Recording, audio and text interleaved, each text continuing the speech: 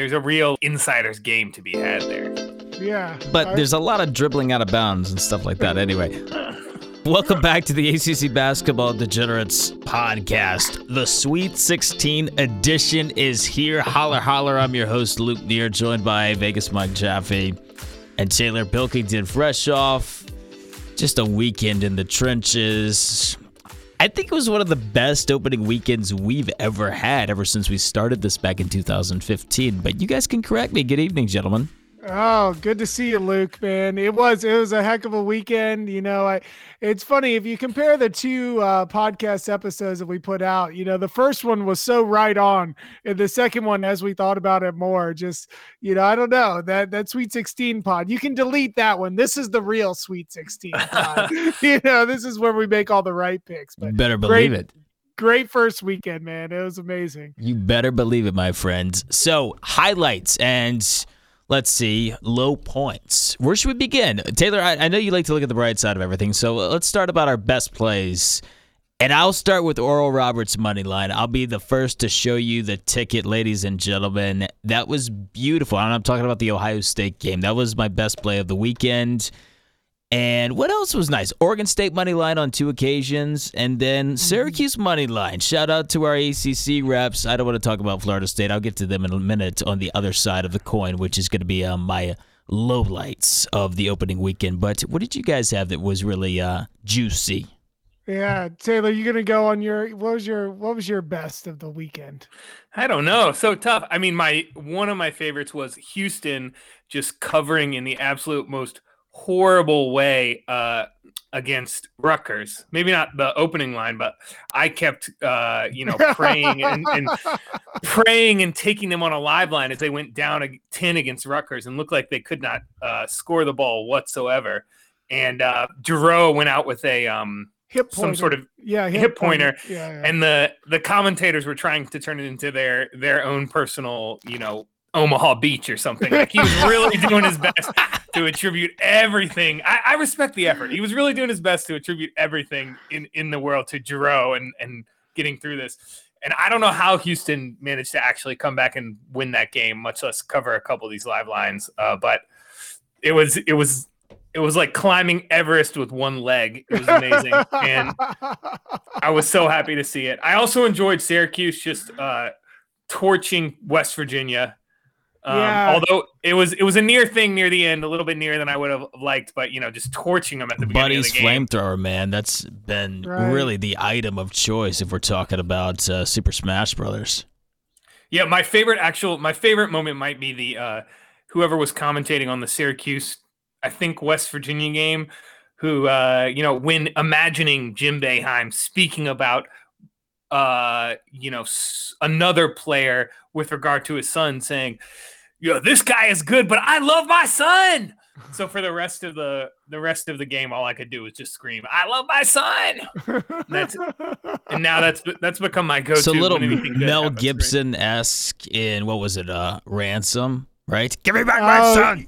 Yeah. Oh, very good pull. That's nice, Luke. That's nice. I was like Mel Gibson in his most recent arrest, his most recent traffic stop. I was like, where is he going with this? Dude, I agree, man. That Syracuse game was a roller coaster. I want to hear a little bit about Michael's plays. So can we go there? Because I got to tell the audience what happens to him every single March. And this is even when we were in the flesh in 2019. He just sort of walks around silent. You don't know if he's got 10 grand on a game or if he's got $5 on one, and he doesn't really tell you what he likes. He just says, I don't know, I sort of have this ticket, but I don't really like it. I'm going to go get the other side. You never know what he's up to, and that stayed the same this past weekend. He just goes radio silence in the bunker, so I'm interested to hear what you actually were up to. Yeah, I'm sorry, man. I'm sorry that I was ill communicado. You can squeeze all the juice out of me before the games, and then during the games, I mean, I really am very, very locked in. I'm not really great at multitasking. I'm a very laser-like person, just in general. I'm not a good multitasker. Taylor mentioned the Syracuse West Virginia game. I felt like I couldn't miss on that game. I mean, you could get West Virginia plus 8.5. You could start off with Syracuse +4. I mean, that game was all over the place. It was great to see Syracuse pull out the win. I mean,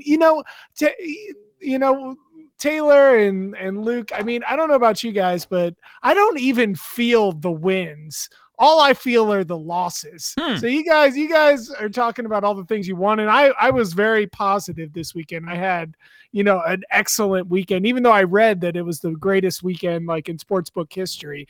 They didn't Vegas? take me. Yeah, it was. Yeah. They said they had the greatest first 3 days ever. For ever, because there's a lot of fish out there. I'm sorry. We're not in that category, thankfully. But it's not about who wins or loses. It's about volume, and people are so desperate for college tournament again. The college tournament again to start again. It's been 2 years off. We're just so excited. Yeah, and it's legal in a lot of places now. So much has moved online, so you just see so much more volume out there. And plus, I mean, it was a complicated tournament. It was a complicated first weekend. I mean, teams that even we liked, Purdue, Texas, chasing North Carolina. I fell North into Carolina, that. Chasing them. Gosh. Yeah, I mean, Ohio State, I mean, these Virginia, these are teams that people really like to wager on, and all of them were absolutely hosed, in that first round matchup. So you could see how it could go their way. But I don't know. I feel the losses more than the wins. But yeah, it was a great weekend for me, mostly on the back of teams like Oregon State that I believed in from the start. And then, that was a great call. Yeah, Oregon, and then even the first round matchup, for I'm like blanking. I've got one for you. Here we go. The UCLA game, UCLA BYU was good for me as well. But yeah, I mean, all of them were pretty good overall. It was great. It was a great weekend. I do it again. 10 out of 10. Well, the second round, I thought there were a lot of opportunities to check out which Cinderellas were just done. Abilene Christian was at the top of my list there. Ohio as well, after watching really one of the worst Virginia performances all year, and somehow they had a 7-point lead in the second half. I said, okay, that's all I need to know. Hammer time on Creighton next round. If you watched any of that Creighton-Santa Barbara game, just the athleticism and the speed and the quickness and skill in general was just so much higher than the Ohio-Virginia game. So that was a play. And then you could have done the same with North Texas and Villanova, because North Texas, I mean, just not that good of a basketball team if you watched them during the regular season. I wish I had hopped on that. I did not. So there were a couple of those out there. And then Riding Oral, because, gosh, they can score the basketball. We're going to talk about them. But, Taylor, where do you want to begin? West, East, Midwest, South? Let's start like clockwork this time as opposed to what we did last time and go with the West. All right. Oh, traditional, Taylor. You're reeling it back in. You're going to start. I am. Start with the overall number 1 seed Gonzaga playing Creighton.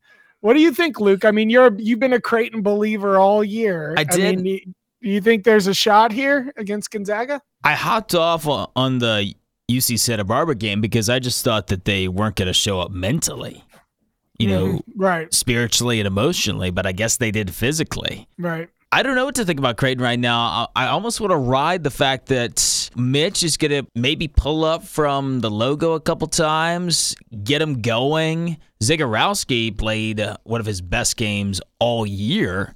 If you watched his three-point shooting against Ohio, he was just lights out. I mean, he was pulling up off the dribble and nailing shots. They're going to be able to score against Gonzaga. I like them in the first half. Gonzaga has not been playing well in first halves. If you look at their numbers, ATS in first halves, it's just been absolutely atrocious, except for when they were playing the bottom of the barrel of the WCC. So that's where my head's at. I don't think Creighton has enough to win this game because I don't think they have any kind of answer for Timmy. But I don't know. I think they can keep it close, and I think 13 is a little too much. The current line right now is 13.5.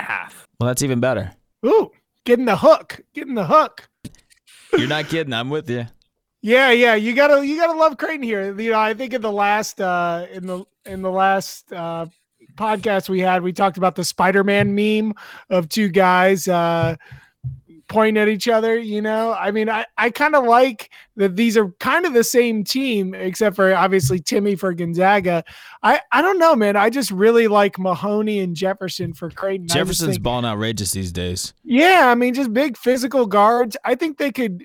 I think Jefferson's going to be guarding Kispert. He may give him some problems there. Zagorowski, I think, has enough fight against Suggs. I don't really like this Creighton team, throughout the year, but I don't know, man. They got maybe a us against the world mentality. Maybe they rally within that locker room and pull something exciting here against Gonzaga. I could see this being a challenge for the Zags. Let me tell you why you're both wrong in so many words. One, Luke, you said it yourself. Creighton has kind of gotten a little easy run. Santa Barbara, Ohio, they struggled with Santa Barbara. I think the Gauchos are good though. Yeah, they're good. But Creighton, I think, has been bad since the whole plantation thing. Their locker room is messed up. Maybe they're coming together, but they're not good enough to beat Gonzaga. And Gonzaga hasn't even reached its final form. They've just been coasting. It looked like maybe, Oklahoma was going to give them something, and then they win that game by 16 points. Hey, guys, wait. Taylor, let me stop you for a second. Taylor, where have you been the last 5 years? They don't need to beat Gonzaga. They need to cover 13 and a half. Yeah, no, I'm saying they're not going to cover. No, I'm saying they're not going to cover. They're definitely not going to beat them, and I don't think they're going to cover. Hey, look, let me tell you guys something. Look at that Zags schedule again. I mean, have the Zags really beaten anyone this year? I mean, they beat a Kansas team that was never really very good. They beat a West Virginia team that was never really good. Was never really good. And an Iowa team that I always hated. A Virginia team really that was good. never very good. BYU. Obviously an underachieving team. I mean, R.I.P. R.I.P. I don't know. You kind of look out there and you say, well, damn, Creighton might be the best team that Gonzaga's played all year. And I think that's a legitimate argument. So, and I'll roll with that. I'll say that that's the best team that they played all year. If they played Kansas to 12 and West Virginia to 5, I think Creighton falls somewhere in there. So there you go. There's my argument for why they can cover. I'm with you, Mike. I'm going to ride that too as well. Ride it, man. They haven't beaten anybody. Exactly. All you need is some hot shooting, and I think that's going to be there for Creighton. And gosh, Mahoney and Jefferson are in the interior. They're problems for anybody. Yeah, big, broad dudes. Yeah, I mean they're men down there. So and they're fired up too. Yeah, fired up. Come on, let's do it. I'm ready. Well, I guess the bottom half of that bracket though is more kind of exciting to me, or that quad, I guess, which is USC Oregon. I have a lot of thoughts on this game. Do you want me to start? Yeah. Go for it.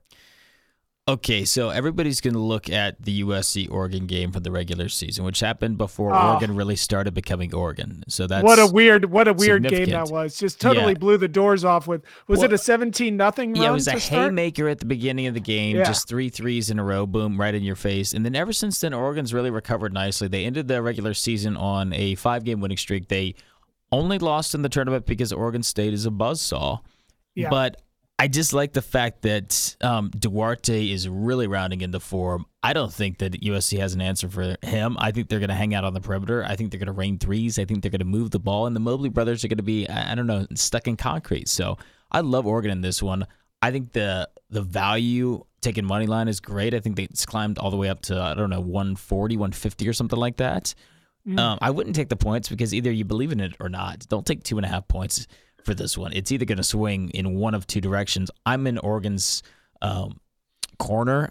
I like Dana more than I like Enfield. I know that Enfield's had a good track record with the Florida Gulf Coast teams, but he hasn't made a tournament in a long time. I just think Altman, this is his time of year. He's made a Final Four before.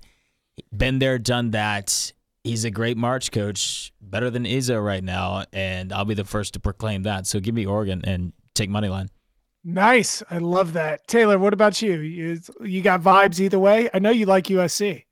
Yeah, I have loved Oregon all year and then kind of like backed off it a little bit, maybe just to spite Mike because he loved them so much in the tournament. Yeah. And wanted to, bet on my hometown VCU Rams gone too soon. That's a shame, out of the tournament with COVID. But I like Oregon here too. I mean, I think USC has exceeded my expectations. That win over Kansas was really impressive too, kind of based on jumping out to an early start too. And when the Mobley brothers get to work in and dominate right there, the game can be over.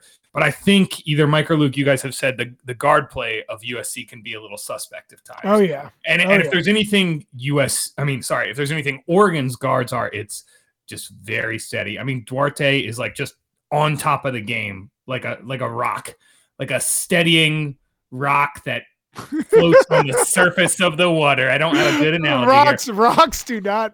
We know rocks don't float. But that's the miracle, is that he is a rock that floats, is what I'm saying. I wanted to say he's hollow. He's hollow. I wanted to say he walked on water, but I didn't want to get too sacrilegious here. I didn't want to get too biblical here. Something, I don't know. Right. So I like Oregon is the main point. Yeah, well, that is great analysis. We'll always take your rocks with us whenever we think back on this game. But I mean, unfortunately, this is a consensus, because I just think that, so Oregon struggles defensively on the interior. Okay, they can't really stop anybody on the inside. But they took Garza's best punch and they just weathered it. Yeah, exactly. And I think that same mentality is going to carry through in this game, right? They're going to kind of let the Mobley brothers, or really Evan Mobley, go to work down low, and they're going to take what they take down there. When they lost to USC earlier in the year, it had actually nothing to do with that, with what Evan Mobley was able to do down low, in my opinion. It had a lot more to do with, USC uncharacteristically hitting a lot of shots, actually having a lot of shot making. I mean, I don't see that happening again in this game. I mean, in the USC game previously, they were 10 of 21 from three. I mean, they shot 47%, absolutely blew the doors off. I think USC is soft, offensively, which is weird because, they have the number one 2-point percentage defense, on the interior. They're an active defensive team, but they don't guard the perimeter particularly well, which is where Oregon shines. So I think that this is actually, while USC, I think, may be a better team and could probably beat more teams out of this 16-team field, I think that Oregon's a bad matchup at this particular moment in time. So, I agree with Luke. Money line, I have an Oregon Final Four ticket future. I like so that. I'm pulling for them. So I like Oregon here. Give me money line for sure. Mike, just to add some stats to what you're saying about that previous matchup, which I agree, that previous matchup was in a different season. Oregon's been improving all year, and that's completely different than what's happening now. But USC went 10 for 21 from 3-point range, shooting 47%. And Taj Edey in particular went 6 for 11. Right. He's probably the best 3-point shooter, but I don't see Oregon letting that happen again. I don't see – Altman is too good a coach, and they are too good of a defense to not change something or affect that more in this game. Yeah, I'm with you. Okay, that's the West for you. I've had a good feel for the West. I went 8-2 against the spread in the West. But don't worry, I'm not going to gloat too much, because once we get to the East, it's just been a dumpster fire for me. There's no other way to put it. I've been completely out to lunch. I've been a wreck. So do we want to do this now, or should we end with this? No, let's do the East, which it's funny that you've been such a dumpster fire, because this is the chalkiest of all the quads. You have a 1, 2, 4. Well, I still have my Final Four team alive. And then UCLA sneaking in there. My actual bracket, not the Sweet 16 one that we did, that ridiculous podcast, the last one that the listeners had to sit through, where Taylor and I were convincing ourselves on BYU. That's not what I actually have down on paper. So. Yeah, let me tell you, from that Sweet 16 podcast last time, the 3 main takeaways we came away with were Texas, BYU, Texas, or 4, I guess. BYU, Texas, Purdue, baby, Purdue. Yeah. And I think there was a lot of Kansas talk. I was culprit for that. Now that we're getting into the East and BYU, I mean, I will own up to it. I think Luke and I both picked BYU in the Final Four. That was a fake Final Four. And I picked him to make the Final Four. And I think Mike was like nodding along, like, yeah. And then maybe, I don't know, an hour before BYU, UCLA tips off, Mike sent like a text or something. It's like, you know that BYU is not going to win this game. And he's just like, that UCLA is going to win this game. Sure of himself. And I reached out to Taylor and said, Taylor, look, I know you love BYU. What is it going to take for me to be able to convince you that UCLA is going to wax BYU? Like, I can show you anything you want. Would you be able to accept it and roll with me on this? And the answer was no. The answer was nothing. absolutely not. Well, I respect the heck out of that, Taylor. I'll be the first to say it. Sometimes you do have to stick to your guns, and you've got to draw a line in the sand. That's what I did with Virginia and all the Ohio people, and I'm still frustrated on that because all the Ohio people did not deserve to get that one. They really didn't, but I'm with you, Taylor. Sometimes you just got to stick to it and go down in flames, and that's what happened with BYU. That's what happened with me in numerous games, but let's get to the rest of this region, or quadrant, as I like to call them. Right. So the Alabama games have just been, okay, great, cool. Right. That's the way I feel. I have them in my real Final Four, but I don't love this team. Let's talk about UCLA and their prospects for upending Alabama. I mean, it's an interesting matchup. I mean, it's really, how is Cronin going to be able to adjust to the speed of an Alabama offense, right? I mean, that Alabama-Maryland game was interesting for a moment, coming, end of the first half, coming into the beginning of the second half. And then Alabama just absolutely erupted with, I think it was like a 15-0 run or something, by 3. And just, Petty stretching them out, Quinterly, everybody else, so, if you're UCLA here, you have size and ball control. I mean, you're not going to be turned over in any way by Alabama, right? I mean, you have solid guard play with Campbell, Jacques, and Jazang, right? Jazang's been playing great. I mean, there's going to be steady ball handling and competent shot making. I mean, that's what if you think of anything about the Pac-12, that is Pac-12 basketball this year. It's like, you're not going to be turned over, and you're going to be highly competent shooters, even off the dribble, which is something which is the reason Illinois is not in the tournament, right? They could never hit shots off the dribble. But the Pac-12 can do that. So, with an Alabama defense that, is somewhat turnover dependent in my mind, and is also, get people off the arc dependent. I don't know if you're just going to be chasing people off the line. UCLA can definitely hit those mid-range off the dribble jump shots. So I don't know. I kind of like UCLA to score. When I look at Alabama, I look at a team who can often get off to these really rocky starts, and UCLA has been coming out of the gates firing on all cylinders. So that's what worries me a little bit on Alabama. Them having to play catch-up. They've been able to do it successfully. They've owned second halves. You might want to think about that if you want to get tricky, like I'm going to get tricky with probably the Creighton game and also this one as far as UCLA first half. But for the game in general, what's our line here? I got to look it up just because I don't know it off the top of my head. This is terrible that I don't know this off the top of my head. I think it's Alabama 6.5, right? Got it. Alabama is the 6.5 point favorite. Oh, thank goodness. Now I don't get voted off the island. It opened at 4.5. So money has been going towards Alabama right now. It opened at 4.5. Yeah. Oh my. That was, who made that line? What do you think? Holy cow. What, too low? Yeah, that just seems way too low. UCLA, is a good team, but I think that you would want to see UCLA catching, I guess what it's at now, 6. I would say between 6 and 7, just because of the explosive nature of Alabama. And obviously, they pulled a double-double this year. Were there any other teams that pulled double-doubles where they won the conference and the conference tournament? I don't know of any others off the top of my head that pulled that off in the Power 5 or anywhere else. Well, the WCC, obviously. Yeah, but. I guess Loyola did. But that's about it. Right? Luke goes to Gonzaga and Mike goes to Loyola. What's the difference? Yeah, welcome to your national championship game. But yeah, okay. I don't know. That seems too low. I don't want to pick this game. I don't want to do anything in the West, or no, pardon me, the East, but I guess I have to. And I'm just gonna go for brute force. Give me Alabama. And I love Nate Oates so much and his style and the fact that he's wearing these very interesting plaid blazers.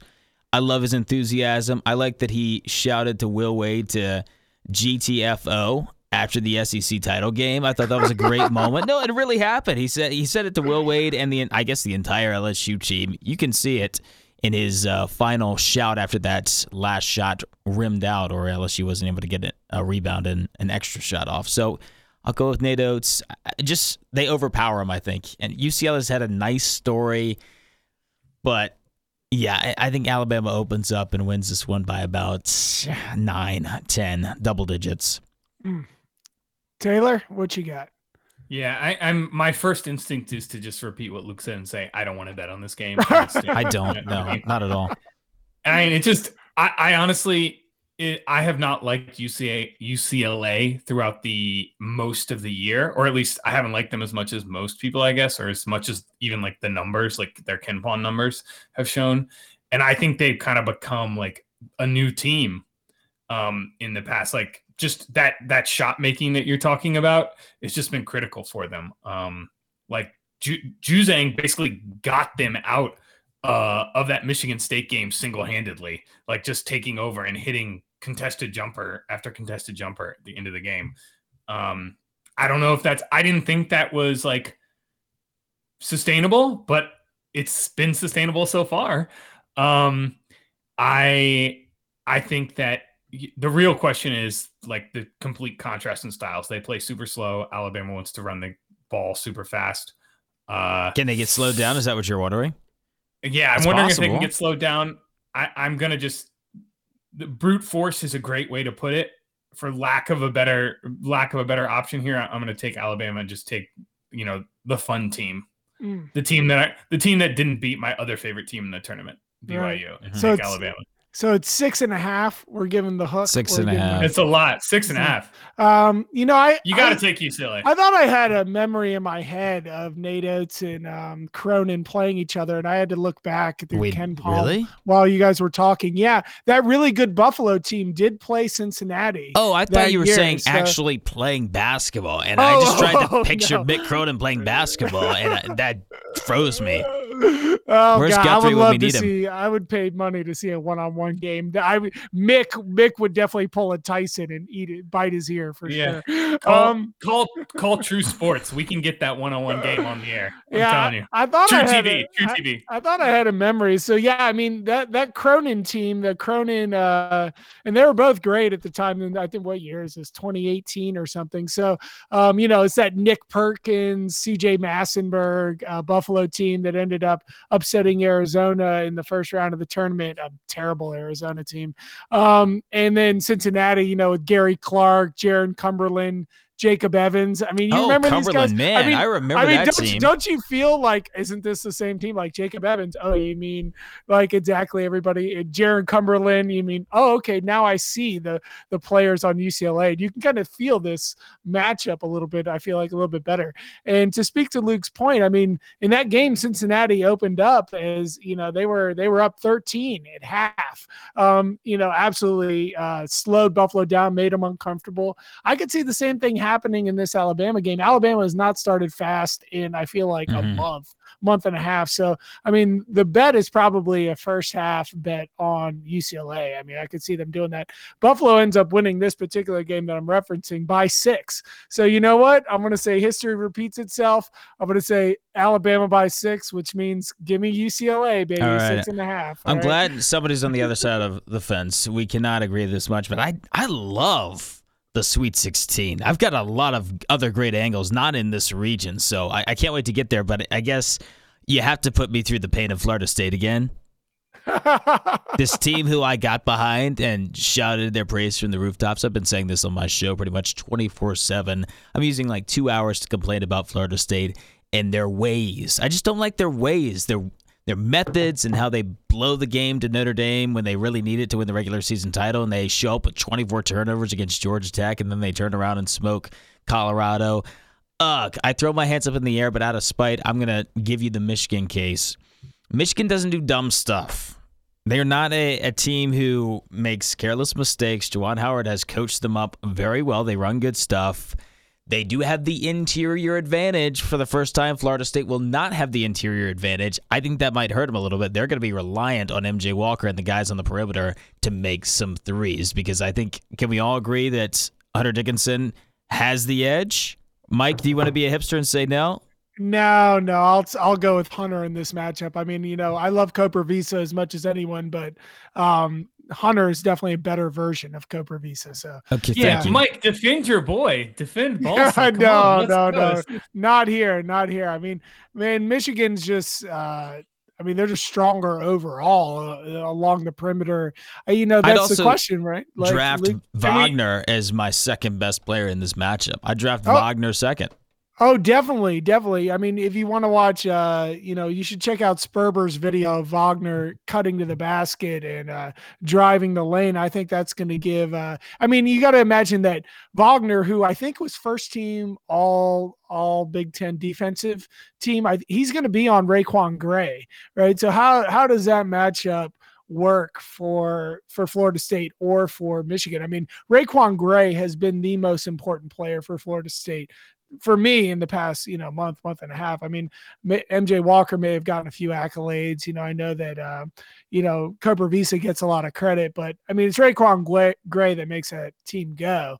And Wagner is a great defensive player, and he's size-wise, he's a pretty good matchup, so this to me feels like, I don't know what the over-under is, but it's got to be the under. This is going to be a game that's like a 60-point. No, I know that. One to 60. I'll tell you the over-under. I mean, we should say the line is Michigan, your 2.5-point favorites. Again, noting some line action. This line opened at 6. And it's since then moved down to 2.5, which is wild. 2.5. It's moved from 6 to 2.5. That's such value. Who was setting these lines? Why would you set that? I was going to say 4. Well, who's betting Florida State like a madman? That's my question. Yeah, people are all over Florida State. Is anybody familiar with the fact that they do ridiculously stupid things every third game or every fourth game? It's going to happen. Man. Believe me. Man. The only thing I'm worried about in this game is Mike Smith. Mm-hmm. And your over-under, to answer your question, Mike, is 143.5. Oh, no way it gets that high. There's just no way. There's no way. You got to take the under, and I think you got to probably end up taking Florida State in the end. I think they guard the perimeter well enough. I don't think Michigan's going to be able to score. I don't understand how Michigan is going to. They'll score how Notre Dame scored. I mean, Wagner will get out there and he'll pull the exact same trick that so many other teams have done to Florida State this year in the interior game. I mean, that's a replica of the North Carolina second half. Just play volleyball a little bit with Dickinson. It's going to be too much Anthony Polite, just too much defensive prowess and length. I mean, they're going to push Michigan off the 3-point arc all game, and it's not going to be a fun time. Oh, you're probably right, because I keep losing at Florida State, but the way they would score is they're just going to pass around Florida State. Like, they're a great passing team. Florida State gets in defensive sequences where they're just like on the rails and they're covering everything, but like they're rushing for closeout, stuff like that. And Michigan will take advantage of that. And then, on the opposite end, how is Florida State going to score on Michigan? I mean, Michigan is a great defense, and Florida State goes stretches against like Georgia Tech, where they don't score the ball for 6 minutes in a row. Like, they never, they go on, I think at the beginning of their last game, like against Colorado, like at the 12-minute mark, the score was like, 12-10 or something like that. They're not, they go through stretches where they don't score despite their like shooting prowess. That's the argument for Michigan right there. Florida State's going to score on the offensive glass. I mean, this is, people talk about missing Isaiah Livers as a leader and as a 3-point shooter and as maybe even a facilitator, but he had the highest defensive rebounding rate of his career this year and was an integral part for that team in terms of defensive rebounding. And losing him, I think, and you're really replacing him with like Eli Brooks, in certain spots, when they do need points. That's going to be a no bueno. It's going to be a lot of Anthony Polite. It's going to be a lot of, I think Scotty Barnes has a game that propels him to declare for the NBA draft. I don't know. It's a bad matchup for Michigan. I'm glad they were able to beat LSU, but they're in for a rude awakening. The LSU defense is putrid. This FSU defense is going to be a rude awakening for them, especially coming out of the Big Ten. Okay. Well, they've seen Maryland before, and Maryland I equate to Florida State, except Florida State light. So we'll find out. I'm on an island on this one. Everybody else in the community is on Florida State. So you guys have fun over there, right? you never liked Florida State ever since they gave it the business to Virginia by 20. No, it wasn't that. No, it was the Notre Dame finale, and it was also the ACC title game. Yeah. Oh, no, Loser DNA. They're going to find a way to lose the Final Four. I mean, everybody's going to be on Florida State, against Alabama. They're going to be like, oh, Florida State, man, what a great matchup for Alabama. And Alabama's going to smoke them by 25. You're going to be the guy that's like pointing at everybody like, see, you can't trust them. You can't trust them. Okay, so, we're leaving this Forsaken region. I'm done with it, okay? Enough. So anyway, let's move on to one of my other favorite regions. Let's go to the South. Oh, I like the South. Yeah, I know. I have a Baylor Bears national champion ticket. It's burning a hole in my wallet.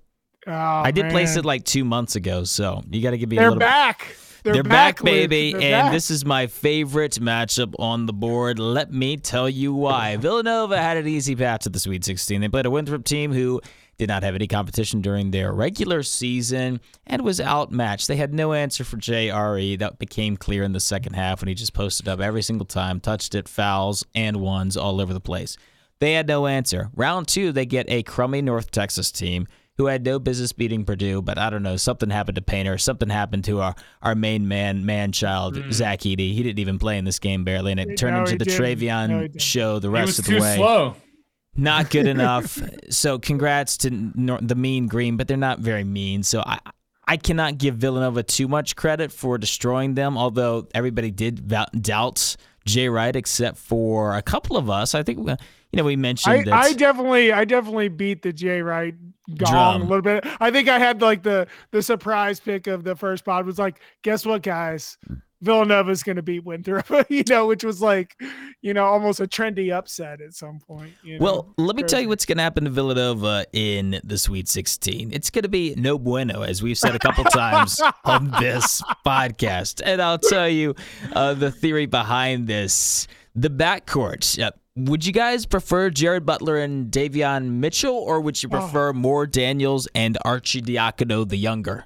Just quick question right there. You could even sprinkle in some Flagler there for Baylor, right? I mean, I'll take Baylor's third best guard over Villanova's best guard. There's something really important that happened in the Baylor-Wisconsin game, and I don't think anybody's caught it, right? At least I haven't been listening to anybody mention it. Do you guys know what I'm talking about? Matthew Mayer was heavily involved. Mayer was heavily involved. He's the glue guy on that team. He's funky. He's got a mullet sometimes. He rebounds. The dude can shoot the 3-ball. He had 17. He just, I don't know. I think it's just the contrast of his look and style with the rest of the Baylor team that just ignites him. There's something magical that happens when he's on the floor, and it happened against Wisconsin. An easy win. Wisconsin's a similar team program as far as vibes to Villanova. I don't think they're going to knock your socks off or just, get on an absolute heater, say like an LSU could, or mention another team in the tournament like Alabama. So that's number one. And then defensively, they have so many other schemes and variety to deal with JRE. So they can deny the middle at him. They can throw a zone. I don't think we'll see the Drew zone, or they could do the ferocious man on the perimeter if Villanova starts heating up from three-point land. I think they'll start with deny the middle just to neutralize JRE, and then they can put Vital on him. They could also put Maceo Teague on him. I think that would be a good matchup just for his quickness. 6.5 points, not enough. Give me Baylor. Well, the line is at 7 now. Well, I got it at 6.5. Oh, well, great. It started at 5.5, so everybody is obviously thinking the same way you're thinking. And I'm thinking the same way. I mean, I think Villanova's just not good enough to deal with Baylor, and that's it. I mean, nobody what he said. Yeah, nobody liked Villanova going into the tournament. There's absolutely no reason to like them in against a resurgent Baylor team. I mean, there's no reason to do it. I mean, I like Baylor by 11 here. I mean, that's the number I have. I can't believe it's only 6. I assume it's because of the fact that it's the Sweet 16 and Jay Wright and all those things. But you know what? Give me the Drew, not my Drew. I'm a big Bryce Drew fan, but give me Scott Drew and the Baylor Bears. Man, they're rolling right now. They look great in that Wisconsin game. They're rounding into form. They're COVID forward, I guess. They're coming. They've moved past it. So. Yeah, Baylor, no doubt. Good. I'm glad we're in agreement. I like having backup. Yeah, it's not close. It's not close. Yeah, it's the wrong line. No. I mean, the Wisconsin line was the wrong line when it was 6. It was, I don't think that Wisconsin covered that line except for the tip, So, it won't be any different here. Okay. What else do we have in the South? Oh, my favorite team of the first weekend, who I hopped on 2 occasions, money line on 2 occasions. I also had a live money line on Oral Roberts. This is Arkansas Oral Roberts. Oral Roberts was playing Florida. All right. So the game was second half, maybe 12 minutes left. And Florida just kind of thought that they were okay. They're just okay, yeah, we're good. Yeah, Appleby was just kind of getting buckets. And look, if Appleby's leading your team for Florida, there's got to be a siren going off in your head where you got to be like, oh, something's broken. Because if he makes a couple, he's going to say, I got this. Yeah, exactly. You could just see it. His eyes glaze over like a great white shark, chum in the water. And they just kind of let Oral Roberts hang around. And, a couple of banner threes later, the game tightens up to, a 3-point game or something. I end up getting Oral Roberts at plus 600, which is great. I'm so jazzed. I was, untouchable in those moments, coming off a Syracuse win and, just bouncing around, feeling really good. And then you look at Mike White's face. And Mike White is as white as the shirt he's wearing. And he's literally just looking at his assistants oh, you guys got to play, And, when the head coach is pumping his hands to the ground and saying, calm down. That's if there's ever a siren that needs to go off in your head, if you ever see a head coach doing that, immediately take the other side, because that means I'm panicking. Please calm down. I see these things going. I used to see it with Dave Leto on the reg in person, but those are stories and tales that I don't want to revisit. Taylor, your thoughts on Oral, everything? There's 2 times in your life you should never say the phrase calm down. And one is when you're the coach of a 7 seed who's about to lose to a 15 seed. And the other is when you're in a fight with your spouse. And both of them are equally bad, and you should never say the phrase calm down.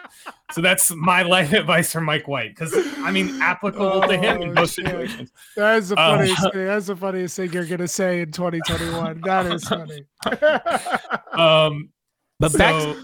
Back to Oral. That being said, back to Oral Roberts in Arkansas. The line is 11.5. And interesting. The KenPom projection is that he treats Arkansas much better. It's the whole season, this sort of thing. So to me, the question is Arkansas also likes to play fast. Well, they played already earlier on in the year. Everybody forgets that. Earlier. That's right. Yeah. And I think Oral Roberts went in with the first half lead in that game. Is that right? Also, Oral should have taken down Oklahoma State, a game that I watched in its entirety back all the way in December. Right. So this is not a flash in the pan. I think they have a body of work. That's why I liked them better than the other Cinderellas after the first weekend. And I also love the fact that they can shoot the 3 and they nail their free throws.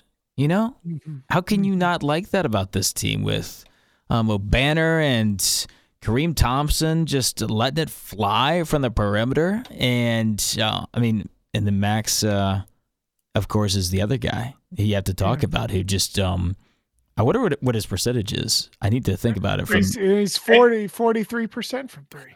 Yeah, and he's 90% from the line. As many TV broadcasts noted, they are the best free throw shooting team in the history of the NCAA tournament. Yeah, right? That's right. That's a big deal. And Mike, you're right. Oral Roberts was leading at halftime of that game and ended up losing by 11. Yeah, I think there's a Sperber video on the adjustments Nate Oates made, or not Nate Oates, Musselman made in the second half of that game, and I have not yet watched it, but I'm sure it gives all the answers to whatever we're going to talk about going forward. Taylor, what do I always tell you about Arkansas in first halves? Oh, they're a slow starting team. They're a slow starting team. They're like worse than Alabama. So that's why I think this is a perfect opportunity to play both sides. So start yourself off with a nice little plus 11 on Oral. And then if it gets all the way down to -2, -3, that's when I'd fire back on the other side. You will be able to get a middle in this game, ladies and gentlemen, if you follow this advice. So that's my game plan, boys. That's my game plan too. I don't know. I'm Team Moses Moody in this game. I just think the Moody show's out here. There's nobody. There's absolutely Boo nobody this man. There's nobody on Oral Roberts to guard him. But I tell you, you know what I'm most excited for? The opportunity for Connor Vanover to potentially have to guard O'Banner in a pick and pop. I mean, that's the idea of Vanover having to be, 30 feet from the basket is really exciting for me. So. Earlier this season, I think I joked to Mike when we were watching an Arkansas game a while back or sometime. I joked to Mike that Connor Vanover is Slender Man. And Mike told me that was offensive. I said that I meant it as a compliment because Slender Man is a menacing figure. He haunts the night times of millions of people, and so I meant that as a compliment. But yeah, dancing is not allowed at Oral Roberts social events, but I will be dancing all the way to Luke's advice to a 5-point Arkansas win. Oh man. Wow. Good for you for pulling that stat. Is that true? Are they full Footloose? I didn't realize that. Yeah. I mean, I feel like I don't know. I have no possible, I have no firsthand knowledge of what Oral Roberts is like, but I just saw their student bylaws posted that social dancing is the term is not allowed on campus. So yeah. Wow. You never go full Footloose, you can go partial Footloose, but that's tough. That's tough. All right. We need to visit just Titus style.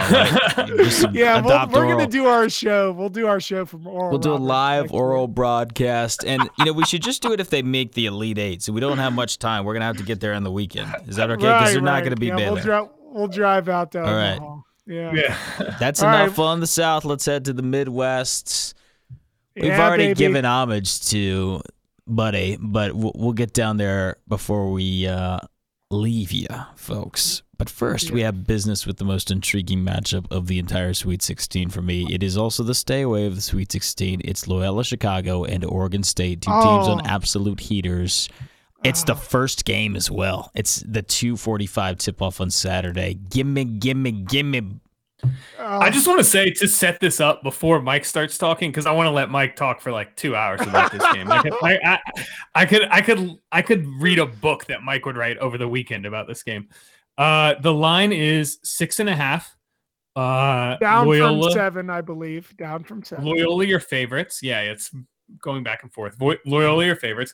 And I just feel like this game is a battle. More important than the spread, more important than the Sweet 16, the Elite Eight, is the battle for Mike Jaffe's soul. Who will reign supreme? Okay, this is spy versus spy. This is yin and yang. This is mystery. This is Smith. This is whatever you want to say. I guess they team up in the end, but you get it. This is like the two halves of Mike's personality. Tinker Tailor Soldier Spy. That's what it is. Yeah. To quote some John Le Carre. Anyway, continue. So, Taylor. I mean, Luke, tell me why you feel. I mean, I first of all, when I heard you say that this is the most intriguing match of the Sweet 16, like my heart fluttered, because you're absolutely right. It is the most intriguing matchup of the Sweet 16. Mm-hmm. You also mentioned that it's a stay away for you. So, I mean, what is it that intrigues you about this matchup, and why do you think it's a stay away? I mean, what is it that you can't choose between these two teams because they're both so hot, or what is it that intrigues you about this matchup? I definitely have my reservations going against that Loyola Chicago defense and how disciplined they are, and that Krutwig actually covers a lot of ground defensively. I mean, he's a big body. On the flip side, I've also fallen in love with Silva, for Oregon State when he's in the game. Yeah, that guy gets buckets. He gets rebounds. Every time there's a rebound up for grabs, if you watch the OK State game, I thought that Oregon State was coming down with it. Right. And that's a great thing to have on your side, especially if you have a nuke deployed on the Beavers, which happens, which, I had, obviously, a money line nuke. I just cannot go against Oregon State right now. They've been too good to me. They weathered a storm of Caden, Oklahoma State charging back. Ethan Thompson hits all his free throws. I think he only missed one, and he had about 16, 17 in that game. Gosh, it's tough for me to go against Oregon State. I can't do it. I got to take the points, but I still don't love this one because, gosh, Loyola Chicago, they're just so disciplined. They play as a unit, and they have no fear. They're fearless. They're unafraid. Yeah. I mean, Loyola, I had to go back and look it up, while Taylor was talking because, I wasn't listening that well, but he was speaking to my soul, so I had to look back, and it was January 26th that I told you, gentlemen, you know what? Loyola is back. This is going to be the year again for Loyola, and they're more connected than they were on their run. What was it, 3 years ago now? The years melt away when you're in the warm embrace of Sister Jean. But I mean, they're more connected now defensively than they were even back then. And they were a talented team then. I mean, they can hedge. I'll tell you that much. You bring up Krutwig covering ground, and it's actually, if you really watch him, it's not his feet that cover so much ground. It's actually his hands, right? Like, and his reach. He's got incredibly quick hands. You saw at the end of that Illinois game where it looked like maybe Illinois was going to come back, and they're down 8 with a minute left, and they're bringing the ball up the floor, and Krutwig just kind of slaps at it, and it goes off the Illinois player's leg, and he's screaming, and the announcers are just talking about the YMCA and his mustache, and you're like, give the man some damn respect, put some respect on his name, put some respect on his name. Is Cameron Krutwig? He's a top 5 Kemba player. Yeah, I mean, he's one of the best players in college basketball, and everybody just has to kind of refer to him as Shrek, which is unfortunate. I was deeply offended by whoever was commentating on that, saying like, "Oh, Cameron Krutwig, can't you just see him at the YMCA?" And then you could hear him think in his head, like he had a pause, like, "Oh, I should add something to that." Those bastards. Who was it? When he's 50 years old. He you could hear him pause. I think it was Bill Rafferty that I was like, come on out there. But the key for Loyola, I mean, obviously they're super connected defensively. So, defensively, what they do and what they did to Illinois is that they push you off of set shots. They don't allow you to take set threes. They don't let you spot up, without a dribble. They're always going to be there and rotating and things like that.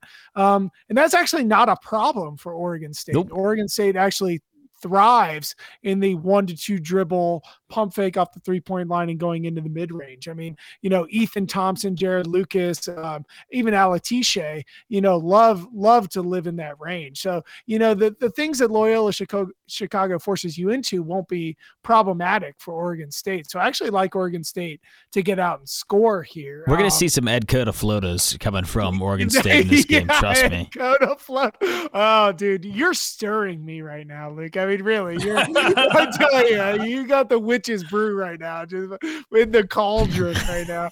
But Mike is engorged right now. And then, Loyola Chicago, I mean, if they're going to score, because you immediately shift to the other side of the ball, everybody's going to focus on, can Oregon State score on Loyola Chicago? That's going to be like the majority of people's analysis. But it actually, I think the more impactful piece is like how Loyola Chicago scores on Oregon State. And Luke, you already touched on the most important part, which is Oregon State's greatly improved defensive rebounding. And the fact that Silva is absolutely a vacuum down low. He takes a piece of the culture of Loyola Chicago, which is reaching for the lights, right? I mean, like if you watch Roman Silva down low, all he does is he goes right to the edge of the charge circle and he just reaches for the lights and he's just straight up all day. And then he doesn't even jump for his rebound. All he does is he defends this way and then he rotates around. And then he rebounds the basketball. Holds it high and dumps off to Ethan Thompson. Yeah, and it's quick outlet passes, and then Ethan Thompson and Jared Lucas and Alatishe are out for Oregon State running the floor. And so the question is, for Loyola scoring the basketball. So Cameron, Krutwig is going to struggle in this matchup against Silva a bit. Krutwig does not operate outside the paint. He does not really operate outside of 15 feet. So, Silva's it's not like it's going to pull Silva greatly away from the basket, but the instant offense for Loyola Chicago is Marquise Kennedy, right? Kennedy is their most important scorer. I think he's the first man off the bench for them usually. He's going to be matched up with Alatishe for Oregon State, who is an all-world defender. Okay, I mean 6'7", probably 180 pounds and just wiry. He's going to be all over Marquise Kennedy in this game, and I think he'll be helped by Jared Lucas as well. So I like Oregon State defensively in this matchup. I think that they do a great job of snapping out and being able to push Loyola off the 3-point line. And I like their defensive rebounding. So if Loyola is going to be a one-shot and done team in this matchup, I can't believe it, but I think Oregon State's going to win this basketball game. Well, then say it. It's a 6.5 point line, but I can't believe I'm saying it, but give it to me, man. Oregon State money line against Loyola Chicago, not because they're better than Loyola Chicago, but because this is the best matchup for Oregon State at this time. And Ethan Thompson against Braden Norris is a total. Yeah, I agree with you. And at this point, I think you just have to ride them winning outright. They've been getting out to incredible leads in both of their two games. I mean, they were bullying Tennessee start to finish. They had a 20-point lead pretty much throughout in that one, and they got up to a 17-point lead against Oklahoma State. So why not create value? I like where your head's at as far as the money line pick. You can always get off of it later if things start to change. Yeah, that's right. You can switch it. And I mean, honestly, if Loyola Chicago looked in the mirror here, they would see themselves 3 years ago in Oregon State. I mean, I think these teams are very similar. I mean, I think they're very similar to how they were a couple years ago in terms of their value and the teams they're playing and the matchups they're getting. I like Oregon State here against all odds to take out Loyola Chicago, man, to my children playing each other. All right, Taylor, did you time that? I didn't, but it was close to your expectations as far as how long and how in-depth Mike went. Time is a flat circle. That was season 4 of True Detective. Mike talking about who he thinks is going to win that game. I just take Oregon State with the points. Keep it a close game. Okay, to the final game that we have, and it involves one of our children. It involves a family connection. I love my son. I like this guy. Give me back my son. Hey, this guy is good, but I love my son. That's right. It involves shady coaching history, and I'm not just saying Syracuse. I'm saying Kelvin Sampson too. It involves DeJon Jarreau. How do you not like saying that? That's right. An American hero, yeah. And I believe in Syracuse. I just feel like Houston is the perpetual Sweet 16 team, maybe Elite 8 on a lucky year with a good matchup. And some would say this is a good matchup, but 6 points? No way, too much.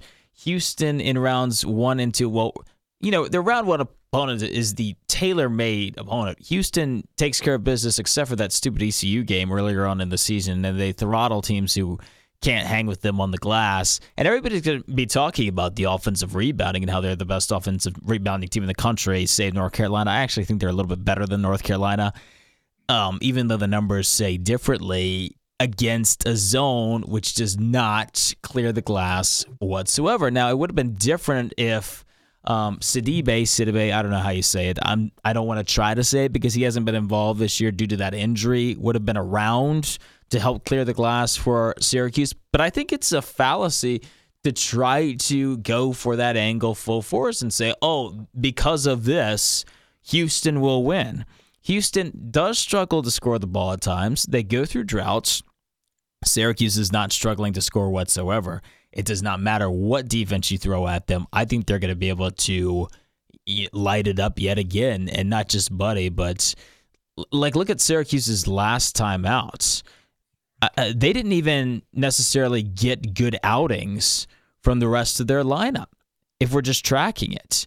The productivity in general. I know Dolezaj has been very serviceable, who's one of our favorite players, but Alan Griffin had a terrible game against West Virginia. I don't expect that to continue. I think that he'll come to play. Joe Girard, I don't expect him to continue putting up double figures. In fact, I don't want him shooting that much because that could be a problem for Syracuse, even though I still hold like maybe one share of Joe Girard stock. And then Guerrier, we didn't even mention him. Syracuse is going to score. That's the story of this game. Forget about the boards. Jim will make his own. I mean, he'll conjure one up. He has plenty of time to game plan for this. He'll have plenty of time to tell his guys how to get on the glass.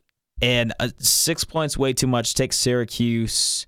I like them to win outright, but just in case, and Houston can get into these close games, as we saw against Rutgers, I'll take 6 points and Syracuse. Yeah. Taylor, what you got? I mean, I think you got to take the 6 points. Houston sometimes just really, really struggles to score.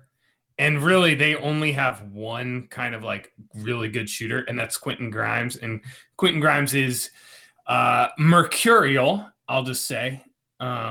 He just, you can't trust him, I think. Maybe a direct quote from other people have told me that this season. You can't trust Quentin Grimes. Yep. That's me. Yes.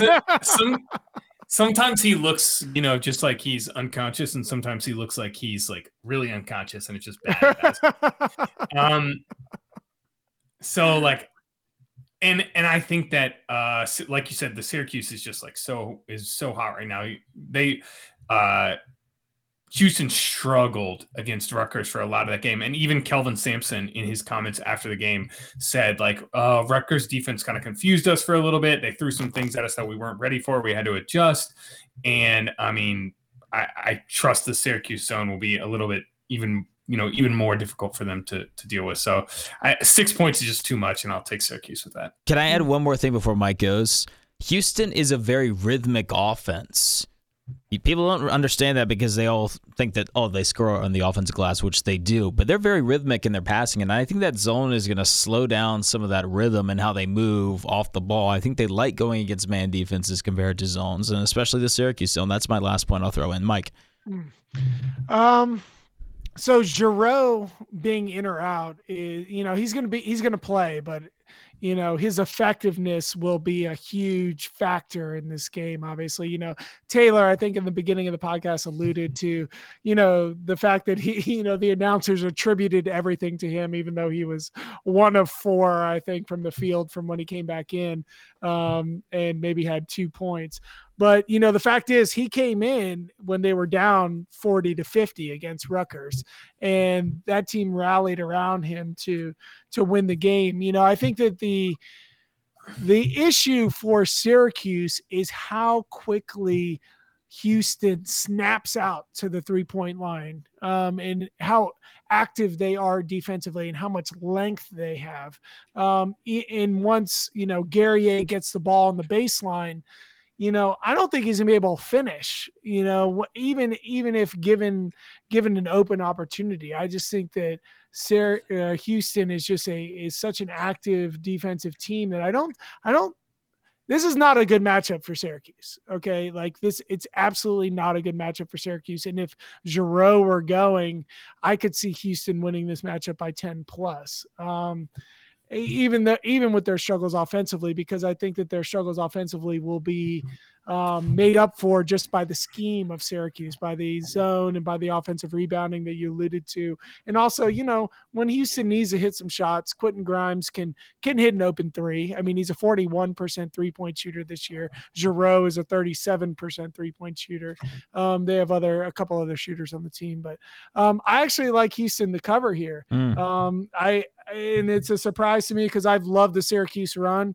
And I would love to see them playing Oregon State in the next round for a chance to go to the Final Four. But I actually think it's going to be Houston. I think that they win handily and limit Syracuse. So how about that? Yeah, I'll take the points. It's a bad matchup for Syracuse. The last thing I'm going to fire back in Syracuse's defense is they are very underrated on the offensive glass in their own rights. And Houston's not the best defensive rebounding team, which is a little bit of an oxymoron, but that's just how they are. That's how the numbers shake out. And Syracuse was able to get rebounds against a Virginia team who clears the glass very well. Who's an excellent defensive rebounding team. So I think they're going to have some second chance points in this one. That's my last bullet point for Syracuse. But should we pick our Elite Eight games? Why not? While we're still here, I'll take either Loyola Chicago or Oregon State to dismantle either Houston or Syracuse. I don't even care who gets there. Yeah, I'll go with you on that. I mean, whoever comes out of the top of that Midwest, give me them in the Final Four. Yep. Run to the window.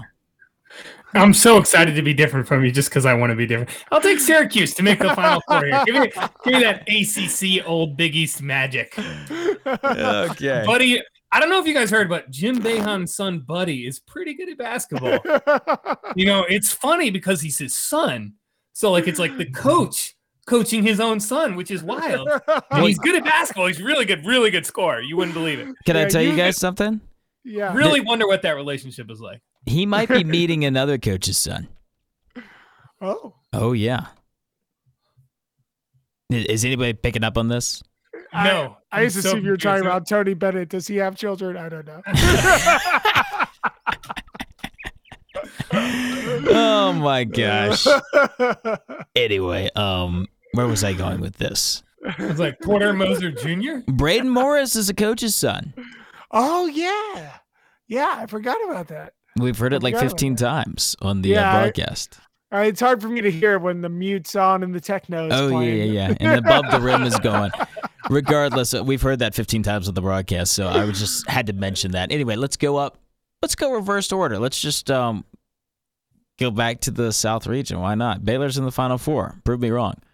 Oh, no way. There's no way to prove you wrong. They're in the Final Four. It's not close. Agreed. Thank you. Seconded. They're a dream matchup for Arkansas too. If Arkansas does get there, I mean, what a dream matchup. But so what a dream ticket for me, and maybe for you as well, if Oregon can pull this off. What if we had an Oregon-Baylor final? That'd be incredible. You have a ticket, I have a ticket. You have a store, and I have a store. I'm quoting Young Guns right now. And also, there will be blood in a certain fashion. So that would be phenomenal. But let's go to the West. Why not? Yeah. Counterclockwise we go. I wish that Gonzaga had someone better to play besides Creighton, USC, or Oregon. I think all three teams that are left for Gonzaga to play are all better than any team they've played this year. But I still like them to come out of the West. They are talented, but I tell you, I don't think they're going to make the championship game. Let me say that. Oh, wow. See, I think if they're going to run into something, it's going to be either the bigs of USC or the Oregon sharpshooting, which is going to knock them out. I'd love them if they play Alabama. I would love that matchup for Gonzaga. Or Florida State. Gosh, give me that. Florida State Gonzaga Part 5, right, in the NCAA tournaments.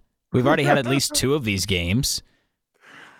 Right? Because Florida State's not making the Final Four, so you don't have to worry about that. Okay, well, I guess we're going to get Alabama Gonzaga. Unless one of the Pac-12 teams comes and takes them out. I think one of the Pac-12 teams has the best opportunity until they see Baylor in the finals, which is my prediction. But Taylor, go ahead. Yeah, Taylor, I assume you have Gonzaga coming out of the West. Yeah, I'll just make the safe, pick there. Well, I got news for you guys. I do too. So let's move on. Yeah. So what do you got in the East? What's the shakeout? So I have to stick with my original Alabama on my real bracket, not the we were a little bit toasted at 10 o'clock doing a Sweet 16 pick 'em before the tournament even started. So right. Yeah. Right. I'm still picking BYU. Somehow they're coming back. I think at one point I also agreed with Luke and took Alabama, but I'm excited. I'm rooting for Florida State. I just don't care about the East. I'm sorry. Just to spite both of you guys, I'm rooting for Florida State. Okay. Well, I mean, you guys are all wrong. It's going to be UCLA taking out Gonzaga to be in the championship game against Loyola Chicago. Loyola Chicago takes out Baylor. Loyola Chicago versus UCLA for your championship game. There you go. Cash those tickets. Speak it into existence, Mike. Speak it into existence. The secret. Oprah told me about that one.